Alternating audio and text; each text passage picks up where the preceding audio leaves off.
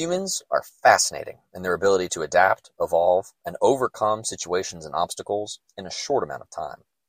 The technology that we make improves so fast that in the span of a decade, it becomes almost unrecognizable. And yet, when it comes to us, the individual, we are often so frustratingly stubborn and set in our ways that it seems a wonder that we are capable of change at all. Why is it that we are often so bad at change, at least when it comes to habits that surround our health and wellness?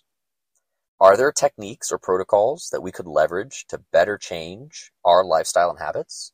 We look to science. My name is Andrew Pafford, and I'm a health and wellness professional with over a decade of experience helping Olympic-level athletes, desk jockeys, and seniors achieving their goals and improving their quality of life.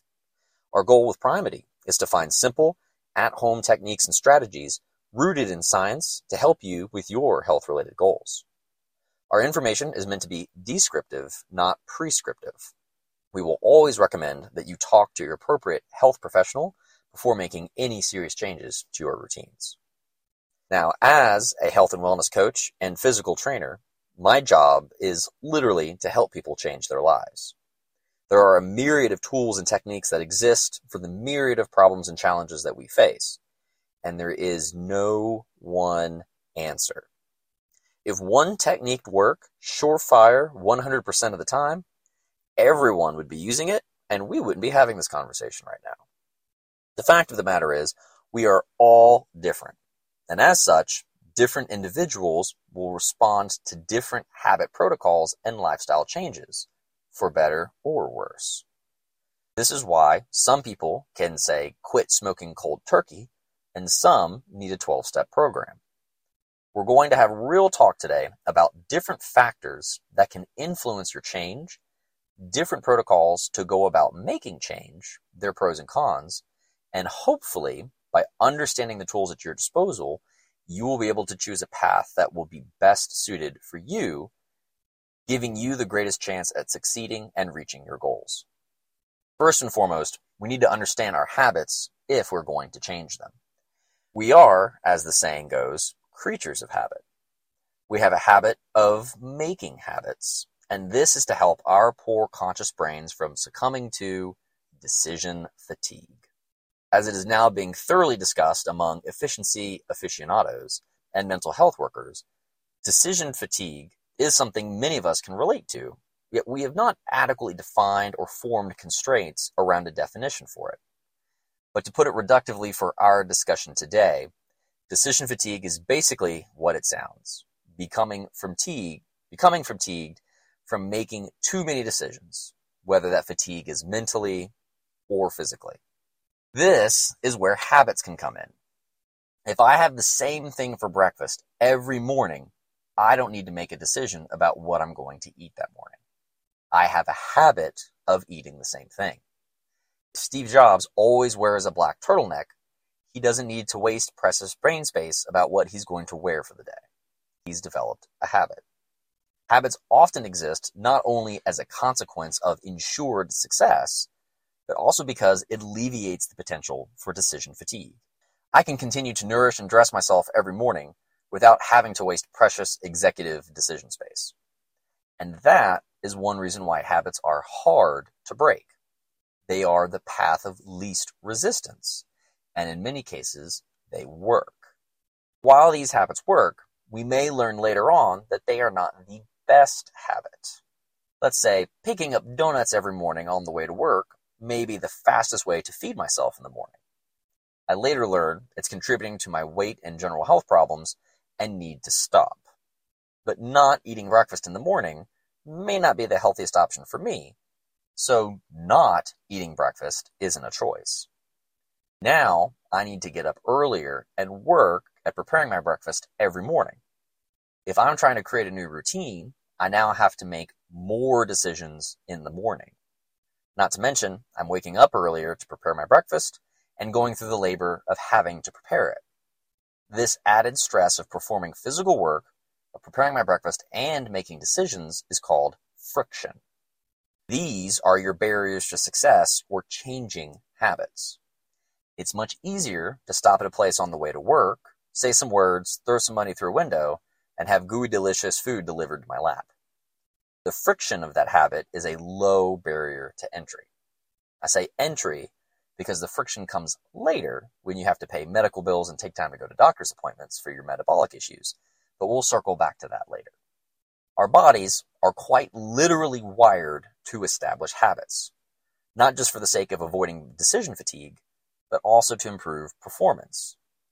If you had to consciously think about taking one step at a time when you walk, can you imagine how often people would be falling over the moment their mind wandered to think about something else and forget that they were walking? We have the ability to establish neural patterns. Through practice, we are able to essentially have our bodies execute complex commands with little to no conscious thought. When athletes are lifting weights, they're not thinking about the multitude of joints and muscles that need to fire in the appropriate sequence to perform a squat. They're typically thinking, oh man, this is heavy, or my personal favorite of, Aah! We're able to execute movements through practice with little to no thinking. The more we do something, the less we have to think about it. Hint, hint. And the more efficient we begin to become. This is another key concept that we're going to tie in later. But the next important piece, which can arguably be a component of friction, is time. Time is often the largest piece of friction that I will work with my clients on. I don't have time to get to the gym. I don't have time to cook dinner when I get home. I don't have time to perform my exercises. Now, I'm not going to offer some platitude like, well, Bill Gates has the same 24 hours you do. Sure, we are all born in different socioeconomic circumstances that give us different advantages or handicaps depending on your position. However, we're all also human, and we all often succumb to very similar weaknesses. We can choose commutes that are too long. We can choose to live above our means. We can choose to spend time watching television or YouTube or scrolling through socials instead of using our time wisely. If I didn't have to drive as nice of a car, would I need to work as many hours as I am in order to afford it? If I didn't play as many video games, would I have more time to prepare my own food and get enough sleep? If I lived closer to my job, my rent may be higher, but would I save that same amount of money in gas, but get more time back to take care of myself? These are often difficult questions to answer, but the best place to start with many people, and my clients are no exception, is with using a time audit. Just as it sounds, mapping out roughly your routine for each day of the week and how much time is spent doing everything. Whether you set it up using a calendar app, a dry erase board, scratching it out on paper, put your routine down so you can visualize where your time goes. For my clients, this is usually where the revelations start. Typically, it's a sad realization of how much time is committed to work and or commuting. There are various conversations to be had about how to go about rectifying that, but without seeing where your time goes, it's hard to figure out where your new habits are supposed to fit into your current schedule. At this point, the biggest elephant in the room to overcome in order to change a habit is friction. Friction is everything that works against you. Time, decision fatigue, money, effort, pre-existing neural firing patterns, you name it. Needing to think about changing a habit, researching what to replace that habit with, how to go about executing that new habit is all friction. So of course, it's much easier for us to stay set in our ways. Then what is the thing that we need to overcome friction so that we can change our habits? That is motivation. Motivation is the fuel needed to deal with the friction. Someone who thinks that they just want bigger biceps to look good has much less motivation than an athlete who needs a full ride to college to get out of their bad neighborhood or be stuck there forever. Your level of motivation can be a predictor of how much friction you're going to be capable of overcoming. Now, you don't need a high level of desperation in order to change your life, as in the example I just provided. However, if you are only superficially motivated, the first sign of friction is likely to dissuade you from your new course of action. At this juncture, there are a few tricks that we can employ. First is lowering friction. Kind of seems like a duh, but it's sometimes not that obvious when we happen upon them. At first run-in, obstacles often seem much larger or daunting than they are. Or maybe they're truly daunting, but the appropriate solution makes it insanely easier to tackle. Take, for example, our morning donut run routine. Let's say my solution is to cook eggs in the morning. Good protein, healthy fats, good satiety factor without spiking my blood sugar, arguably a pretty healthy breakfast. But it takes 10 to 15 minutes to prep the eggs. I like mine scrambled. Heat the pan, maybe saute some veggies, which also need prepping, cooking the eggs, eating the eggs, cleaning my plate, putting away food scraps in the butter, cleaning the pan, and I still haven't left for work yet, and that sounds like a lot of actual work. So, let's lower the friction. What if on Sunday, I cook my eggs in bulk and I put them in containers for the week? Instead of tacking on 15 minutes a day, 5 days a week, which adds 75 minutes of new work to my routine in the morning for breakfast, I've now reduced that to one possibly 20 to 25 minute routine change. Bulk cooking is a huge strategy to incorporate homemade meals into a busy weekly schedule that often isn't conducive to cooking during the weekdays. We can call this trick consolidating. We can take one action that we do many times during the week and figure out how to do it once to reduce the time and labor friction. Going to the grocery store every week, you may be able to buy certain foods in bulk from bulk stores, such as Costco or Sam's or BJ's. While the trips may take slightly longer to get through because you're having to buy more things, one bulk trip invariably takes less time than 4 grocery trips added together. Plus, there are financial benefits to bulk grocery and even bulk cooking. My local grocer allows me to place bulk orders through them and gives me a 10% discount on all of my food items, except meat, unfortunately. And since I have a family with 3 growing boys, we tend to move through respectable amounts of food. So buying in bulk lowers my grocery bill by 10% right out of the gate, thus lowering the financial friction of being at home. The other flip to overcoming friction is adding friction to maintaining the habit. Continuing with the donut example, we know donuts are not healthy. There is a very high probability that frequenting processed fast food establishments is going to contribute to metabolic disease. And with diseases and conditions come doctor's visits, time off work, medications. All of this costs time and money. So those quick, seemingly cheap, fast options are cheap and fast now, but expensive and time-consuming later. This is a hard trick to conceptualize, but it doesn't make it any less true. The point is to focus on the non-obvious but painful truths about the current habits we're looking to change. In other words, we're making them less appealing to continue doing. Have a habit of smoking? How appealing is it to visualize loved ones around you becoming hospitalized because of the secondhand that you're putting out?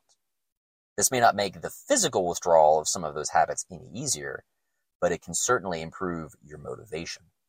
Conceptualizing the friction in a cost analysis sort of way helps with motivation.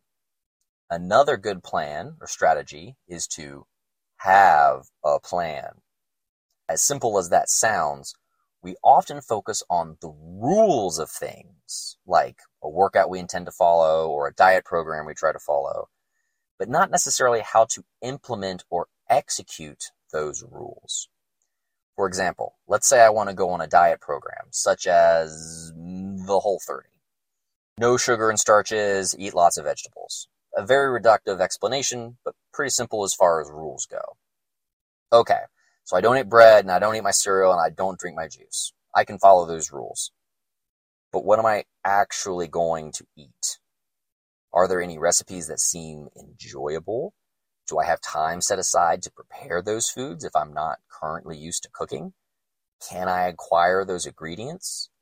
All of these things need to go into my plan for my new habit change. Planning does require a lot of decision making and time investment. This is where your motivation arguably needs to be the highest to do this dirty work early on. Planning a new schedule, acquiring food, planning meal prep time, etc., is necessary to lower the friction of the execution of your new habit. Yes, being a little devil's advocate in the beginning to identify hurdles will lower friction and make your new habits easier as you execute them. This may seem like a duh, but again, I'm often surprised how often I have to warn my clients about X, Y, and Z things with changes they intend to make, and I get I didn't even think about that. I mentioned it earlier regarding new motor patterns, but the same also applies to habits and lifestyle changes, and that is practice.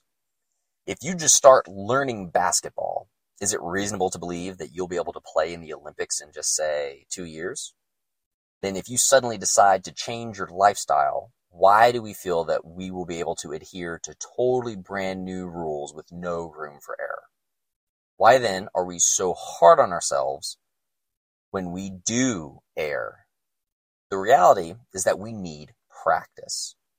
And what's funny is typically when it comes to diet, when we err, we seem to feel that it gives us leeway to just go off the rails. For example, if I'm at a birthday party and I have a moment of weakness and I indulge in a cupcake, then I realize, oh shoot, I was trying to avoid sweets. Oh well, I've already cheated, so now I'll just have 3 more. This logic is akin to saying, if I accidentally drop a dish while cleaning the dishes and I go, I can't believe I just broke a dish. Well, screw this, now I'm going to smash the rest of the dishes. Instead of wallowing in our self-pity, chalk it up to practice. Oops, I forgot. I better minimize the damage and keep it to 1 cupcake. No one's perfect, but hey, at least I didn't stray far. Good for me for stopping now before it went crazy. With lifestyle changes, embrace the errors, that there is more room for improvement, and take the time to reflect on how much change you've made. Why would you want to undo all of that change and progress? With time comes practice, and with more practice comes fewer errors.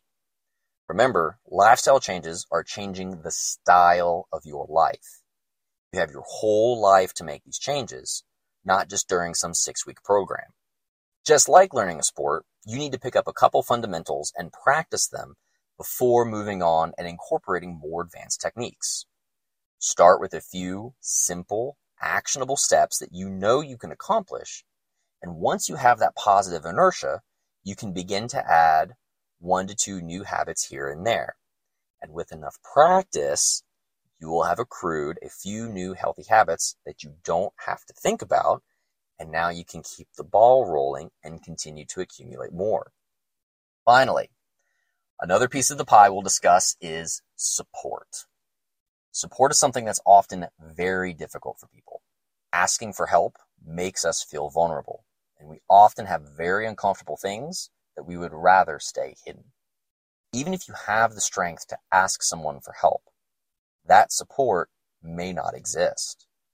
I've had a couple devastating conversations with clients who know they need to make change. So we discuss rules and plans and possible points of friction and hype up motivation, only to have a partner who undercuts them at home, or a parent who eschews data and professional guidance for conventional wisdom. In these environments, having no support structure can sometimes make it insanely challenging to change a habit or lifestyle. Supports allow for honesty and support. If you slip or make a mistake, having someone cast judgment or deride you is not going to be productive. At the same time, having someone who simply says, "Oh, it's okay, you'll do better next time," and may not hold your feet to the fire or hold you accountable. So if every time you err, all you get is a nice gentle pat on the wrist and a there, The reinforcement now becomes that it's okay to mess up, at which point the friction for staying in your old habit becomes less because there's no penalty or friction to go back.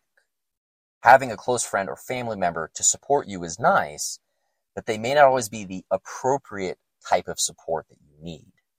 The health and wellness coach is not only able to provide that support, but is also knowledgeable in different strategies and appropriate lifestyle changes to help you along the way. Now, we discussed a lot of factors today involving changing your habits. While these principles are basically the same in every scenario, they may not look the same depending on how they are applied: exercise, diet, sleep, time management, etc. So let's recap what we've discussed today and drive home some of the finer and more actionable points.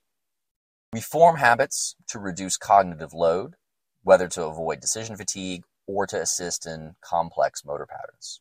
Friction can describe any component that creates difficulty for us, such as manual labor, mental labor, time cost, financial cost, etc. A time audit can help you see where you're spending your time. Are you spending the most time on things that you care about? Overcoming friction requires motivation. The greater the friction, the more motivated you may need to be to overcome it. Lowering friction can make it easier to overcome obstacles. Batching tasks, creating automation, or lowering costs like driving a less expensive car or eliminating a cable bill can help lower friction. Planning ahead and visualizing obstacles lowers the friction of overcoming them later. If I anticipate a problem, I likely already have a solution, and I don't have to dedicate any extra energy or stress to overcoming it. Any new exercise, diet, or lifestyle change will take practice. Give yourself the grace to make a mistake, and don't hijack your progress by going off the rails. Find someone who will support you in your change. Be critical of who your support will be, and if there is no one, you can always consider professional help. Habit and lifestyle changes are not simple. They can be involved, but don't necessarily need to involve lots of friction. With an appropriate plan, you can lower friction by creating new habits and increase motivation to do so by conceptualizing the cost of staying in your current bad habit. Support structures also keep you honest and can help devise new strategies like batching and automation. If you're interested in improving your health and wellness, wanting to take your fitness to the next level, or needing to improve your quality of life, Primity offers virtual health and wellness coaching for personalized plans. Just drop us a line at info@primity.org. That's it for today's episode of Primity. If you found this information helpful, please subscribe to our podcast so you can be notified when new episodes arrive. You can also find us on YouTube podcasts. We're always curious to see what you're curious about, so send us your questions, comments, and feedback to info@primity.org. And as always, strength comes in many forms, from within and without. So be strong to be useful. Take care, everyone, and stay strong.